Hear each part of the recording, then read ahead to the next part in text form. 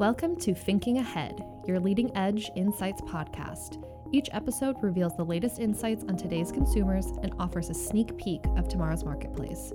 Stop guessing what's next and start thinking ahead.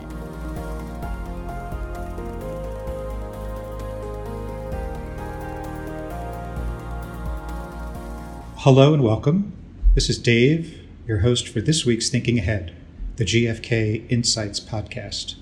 Our topic today is omnichannel shopping and the forces shaping tomorrow's mix of online and offline purchasing. GfK has just released new findings from its Future Buy study, which has been tracking the evolving context of shopping, including the rise of web rooming and other game-changing trends. I'm speaking today with two people who know a lot about the shopper landscape.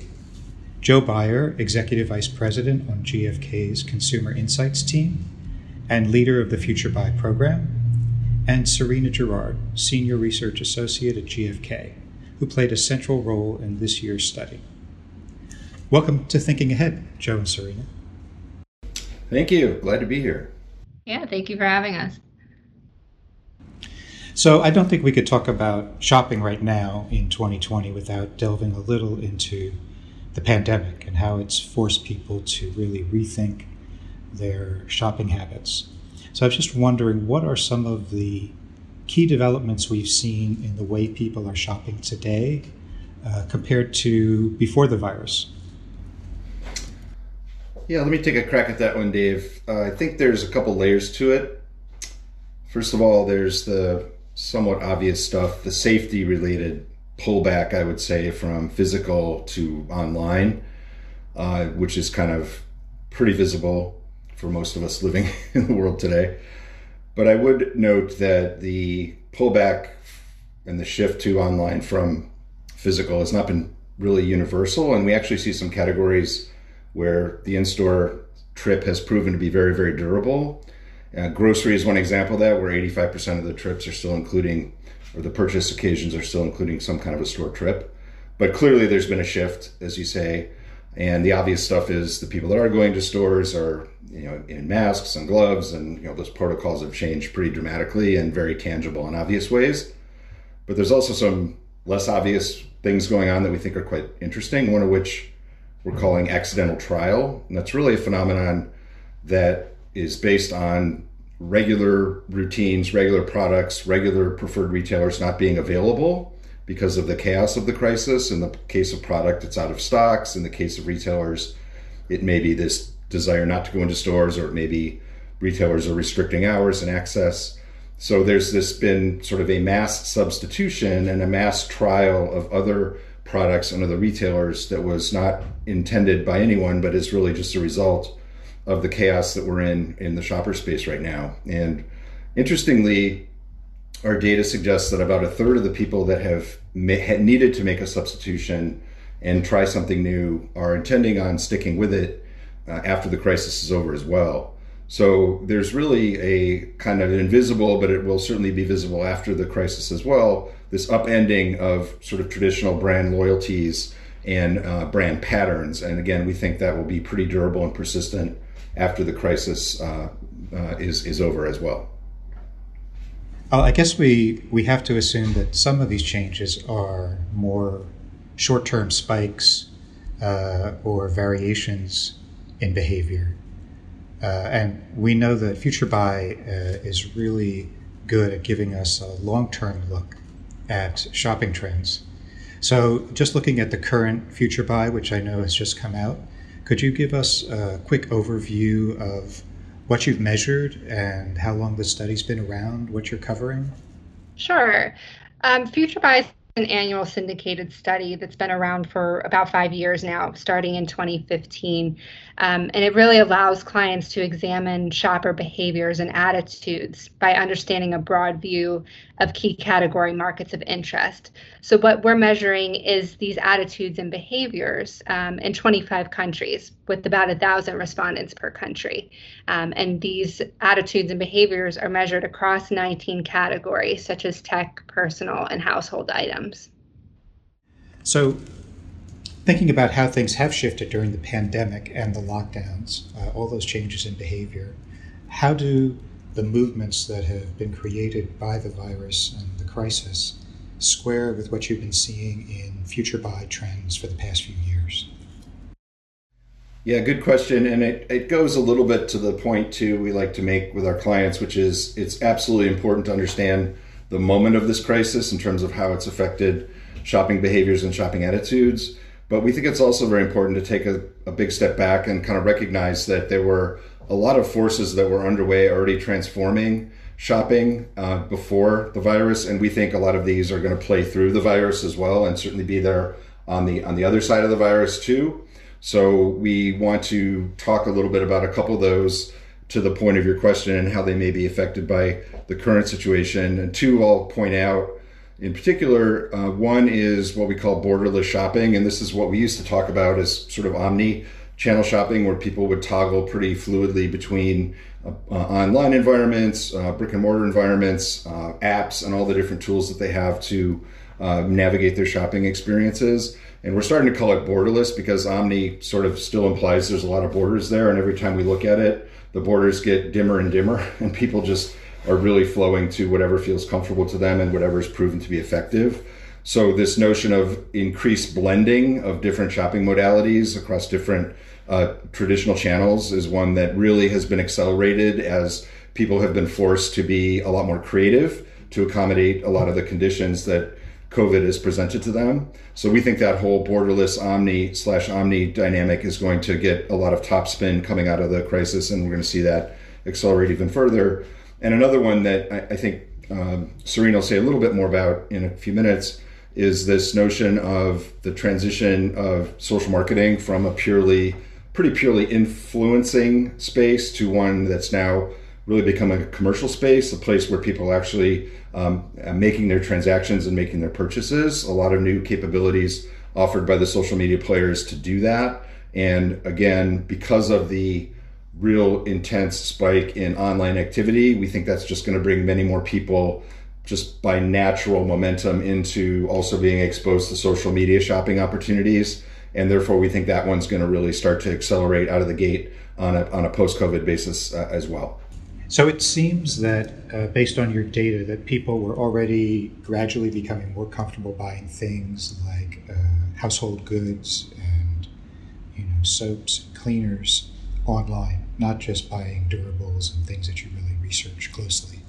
Is that a trend that you think will continue to grow now after people have experimented with more online shopping during the pandemic?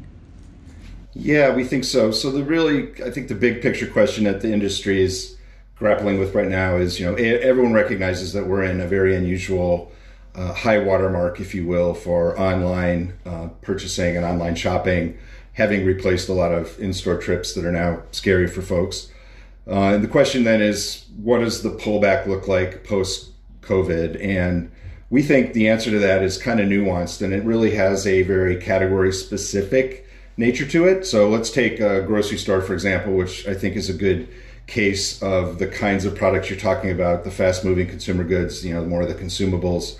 And, we think that the stuff in the center of the store, if you will, the staples, the dry goods, most likely are coming off of pretty good online experiences where people have had a good experience ordering those online and getting them either delivered or picking them up on a click and collect basis. And so we believe for those types of products in the basket, the peaks will come down a bit, but there will be good stickiness and good staying power of the increased online activity that we've seen within the crisis. But then if you flip to other parts of the store, things like produce and meat and fresh foods, we know that for years there's been a huge preference by folks to hand pick and kind of go in and see those items firsthand before making their selections. And so there we would expect many of those online occasions to migrate, back into the stores where people want that sensory experience and that ability to inspect prior to purchase. So in a way, for the grocery retailers at least, we predict there's going to be kind of a splitting of the basket, if you will, between the staple and the center store stuff, which people are going to be much more inclined to want to just carry through on some of the online techniques they've adopted during the crisis, and the fresh food that is, again, going to want to be still a personal in-store shopping experience. So it's going to kind of divide the basket, we think, going forward after the crisis. We also talked before a little about web rooming, where people, and also showrooming, where people are using online or in store to do research and then buying in the other location. How do we see the balance between those two shifting? Is that So web rooming and showrooming are actually consistent with last year, so there's little or no change there. However, web rooming still stands as the most common form of shopping in this instance. Just to clarify, Serena, web rooming is what? Web rooming is the initial research online and then going to purchase in a store. So another trend we saw beginning to accelerate before the virus was click and collect, where people buy online and then pick up their item somewhere locally. Now that's obviously something that we've probably seen some additional trial on during the virus. Where do you think that's headed now based on what the Future Buy data is showing?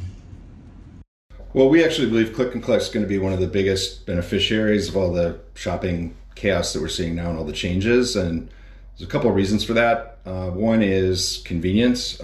Every study that we've done suggests that shoppers are very enthusiastic about click and collect, and they see it as a best of both worlds solution where they get all the convenience and choice of shopping on an online environment, but then all the immediacy and all the instant gratification of picking up physically at a retailer location. So they like it, and what we see is when they do get exposed to it, they really tend to stick with it pretty consistently and really like it. So we think there's a lot of just baseline enthusiasm there, that more trial, which we're seeing right now, is going to result in more conversion. There's also some pretty compelling economics, one of which is more from the consumer or the shopper side, which is we have very strong evidence from the whole emergence of e-commerce over the past 15 years that people now really have a strong aversion to paying for any kind of delivery fee. And so while folks may have gone to something like an Instacart delivery out of necessity during the middle of the crisis, we think that as things, the store becomes less scary and other options become available, that's going to be harder to sustain on the scale that we're seeing it now. So that's, people are just going to gravitate away from those economics. Even if it's nominal, there's a sort of a psychological barrier that people just don't want to pay for delivery anymore. And you can sort of likely put a little bit of that at Amazon's feet, for better or worse.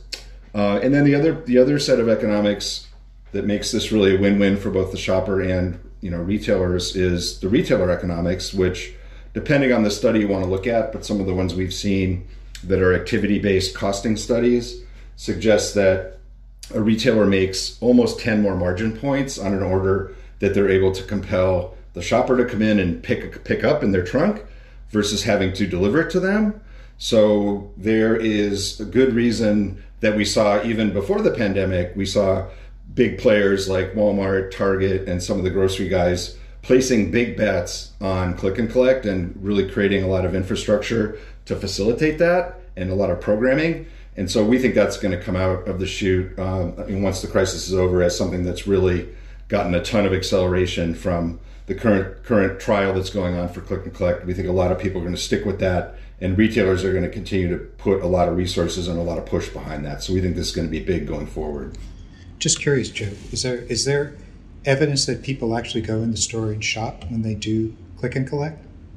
There is more evidence that they don't, actually. What we see in another study is that about 2/3 of the orders are really tightly aligned just to the initial online order that was placed, and only in about 1/3 of the cases are people adding extra things into their basket. So that poses an interesting dilemma for retailers in terms of their traditional impulse-based models. Target famously is great for getting you in there for the $75 worth of stuff you need, and then you walk out $300 later. And that's really part and parcel of their merchant, and that's why they're brilliant merchants, by the way. But again, that whole model gets challenged to some degree by the click and collect model. So while they love the economics of it on the one hand, which we just talked about, there's a sort of a conflict on the basket side where they know that they've got some hills to climb to get that basket up again to the size or even close to the size it was on a physical trip around the racetrack inside the store. So looking at the data in Future Buy and also during the pandemic, we still see that some people shop exclusively online for certain items and then in-store for other items.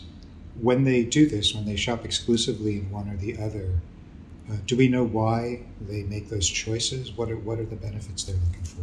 When they're going to a store, over a third of shoppers are hoping to get products sooner. And also over a third would like to see or feel the product before buying it. Other top mentions for shopping in store include buying other things at the same time or saving money and getting better pricing, and also completing other routine shopping that already happens at a physical store. And then if we look at shopping just online, the top reason that people are shopping online is one, to save money. Nearly 2 out of 5 people are looking for better pricing than in store, and really digging for those online deals. And other top reasons include better selection, shopping faster, buying other things at the same time, and just having better delivery options. So the new report also highlights the growth of social media shopping, which you mentioned before.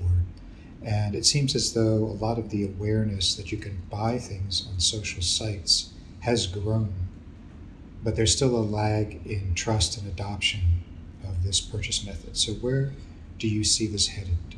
Do established retailers have an advantage here because they have the name and they have the platforms? Or do the startups really have as much of a chance as your big dealers, your big retailers here? Like many habits during this time, shopping has seen some of the largest shifts in terms of where people are going to shop in the future. And I really think that with our data, we can look at this and say that established retailers and the smaller players have a chance for social shopping for real. So with social media shopping on the rise this year, it really trended upward, especially for younger generations who are clicking buy buttons on social media and using shoppable posts and stories. We also see this rise among our leading edge consumers, who are this group of shoppers that really immerse themselves in new products before they're released, and they give us this insight into where the future of shopping is headed. There's also been an increase in the general population for this type of shopping as well. So in a shifting time like the pandemic for retailers, both on and offline, small or large, social media insights can be very crucial to interact with their customer base in a new and meaningful way. So we were talking about trust just a minute ago as a potential barrier on social media. And another area where I know that's come up is on mobile shopping.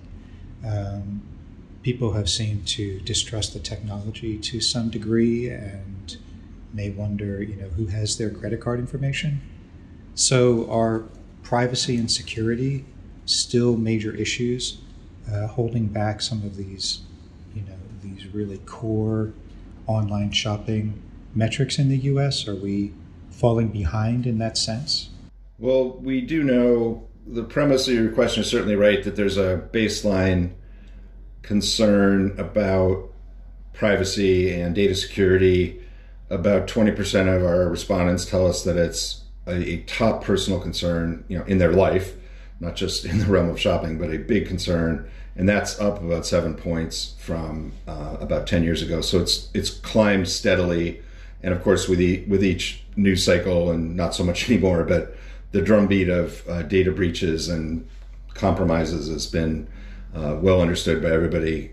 But we actually think when we look at things like mobile wallets, for example, and mobile payment, the U.S. does lag a lot of the other global geographies that we look at in Future Buy, and particularly the APAC countries, where utilization is much higher. And we know that the data privacy concern that we just talked about is part of the reason for that lag, but the data suggests that it's a broader issue of not being a huge problem today. So the bottom line is that largely in the US, people feel that the current payment methods that are already available to them, obviously credit cards, debit cards, etc., are, as we used to like to say, marvelously adequate. They're just fine, thank you. And there's not really seen as a problem to be solved.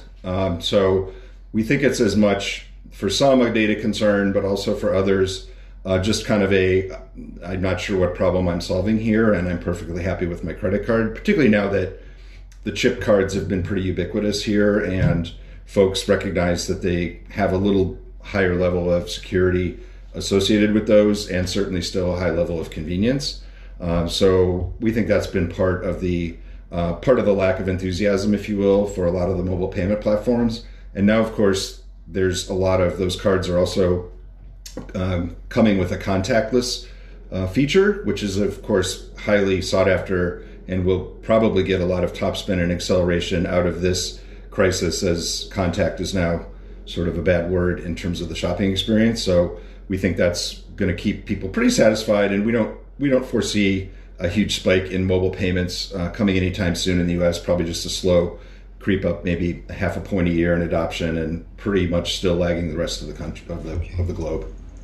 Are there other global trends that we should be following? I know FutureBuy covers a big portion of the globe. Are there things in omnichannel or other shopping trends that are really popping globally? Just as we are in the US, globally, we should also continue to watch the rise of using buy buttons on social media, not just among the general population, but among our leading edge and non-leading edge consumers as well. And as we'll get into in a little bit, we should also continue to look at shopping by setting up subscription services and using click and collect and visual search. And then from an omni-channel view, something to point out from a global standpoint is that we see Brazil, China, India, and Indonesia as top countries for omni-channel shopping. And the categories where we can expect to see global omni-channel shopping rise would be smartphones, clothing and fashion, and over-the-counter healthcare. Just to wrap up here, we do call the podcast Thinking Ahead. And so we're going to ask you both to think ahead in terms of the future of shopping. Obviously, there's a lot of chaos to some extent going on in the marketplace right now, but FutureBuy really gives us that longer term look at the foundational trends that are going on and the things that are sort of underlying bigger decisions. So Joe, maybe you go first and just tell us what you see as kind of the future for shopping and all the different trends that you're looking at. Well, we covered some of it already. I think, expect coming out of this crisis that it's going to get increasingly blurry, and this notion of borderless shopping and really hyper fluidity, if you will, in terms of the way people choose to do their shopping and the methods that they use, the toolkit, if you will, is going to get more diverse and more fluid as we come out, which continues some trends that we saw coming in. And then a lot of the things that are going to benefit by the increased exposure to online shopping, which people are having today out of necessity. A lot of those things, social media shopping, a lot of the blended delivery methods like click and collect or pickup are going to continue to thrive, we think, and come out of this very, very strong. And one I'll mention we haven't really talked about in the context of COVID necessarily, but as we look at some of our trending and just keep our eyes and ears open in industry, we're also very bullish about voice and voice for shopping.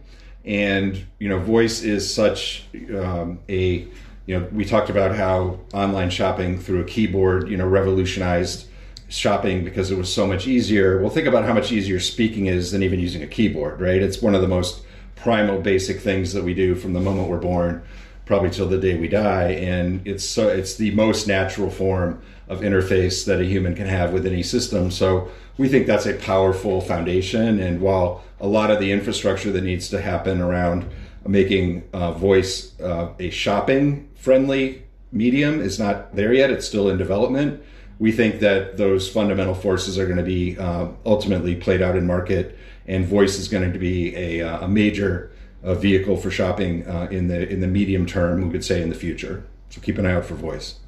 Serena, did you have some thoughts to add? Yes. So looking at the future of shopping, I think it's going to be really important to take a look across our generations. And this year, we see that post-millennials and Gen X are really driving up their usage of shopping via subscription services and using visual search. And boomers, even though a small portion, are starting to also increase their use of visual search and shopping via smart speaker. So kind of along with what Joe said, it's going to be really important to look at voice and online and social media going forward. Interesting. Well, I want to thank you both for sitting in and really giving us a lot of great insights into shopping today. And if our listeners would like to download a sample report from this year's Future Buy study, just click the link in the text below your podcast player. And remember that if you'd enjoyed this episode, be sure to look for all the other Thinking Ahead podcast episodes that we've recorded and that we have in the works. So take care and stay safe.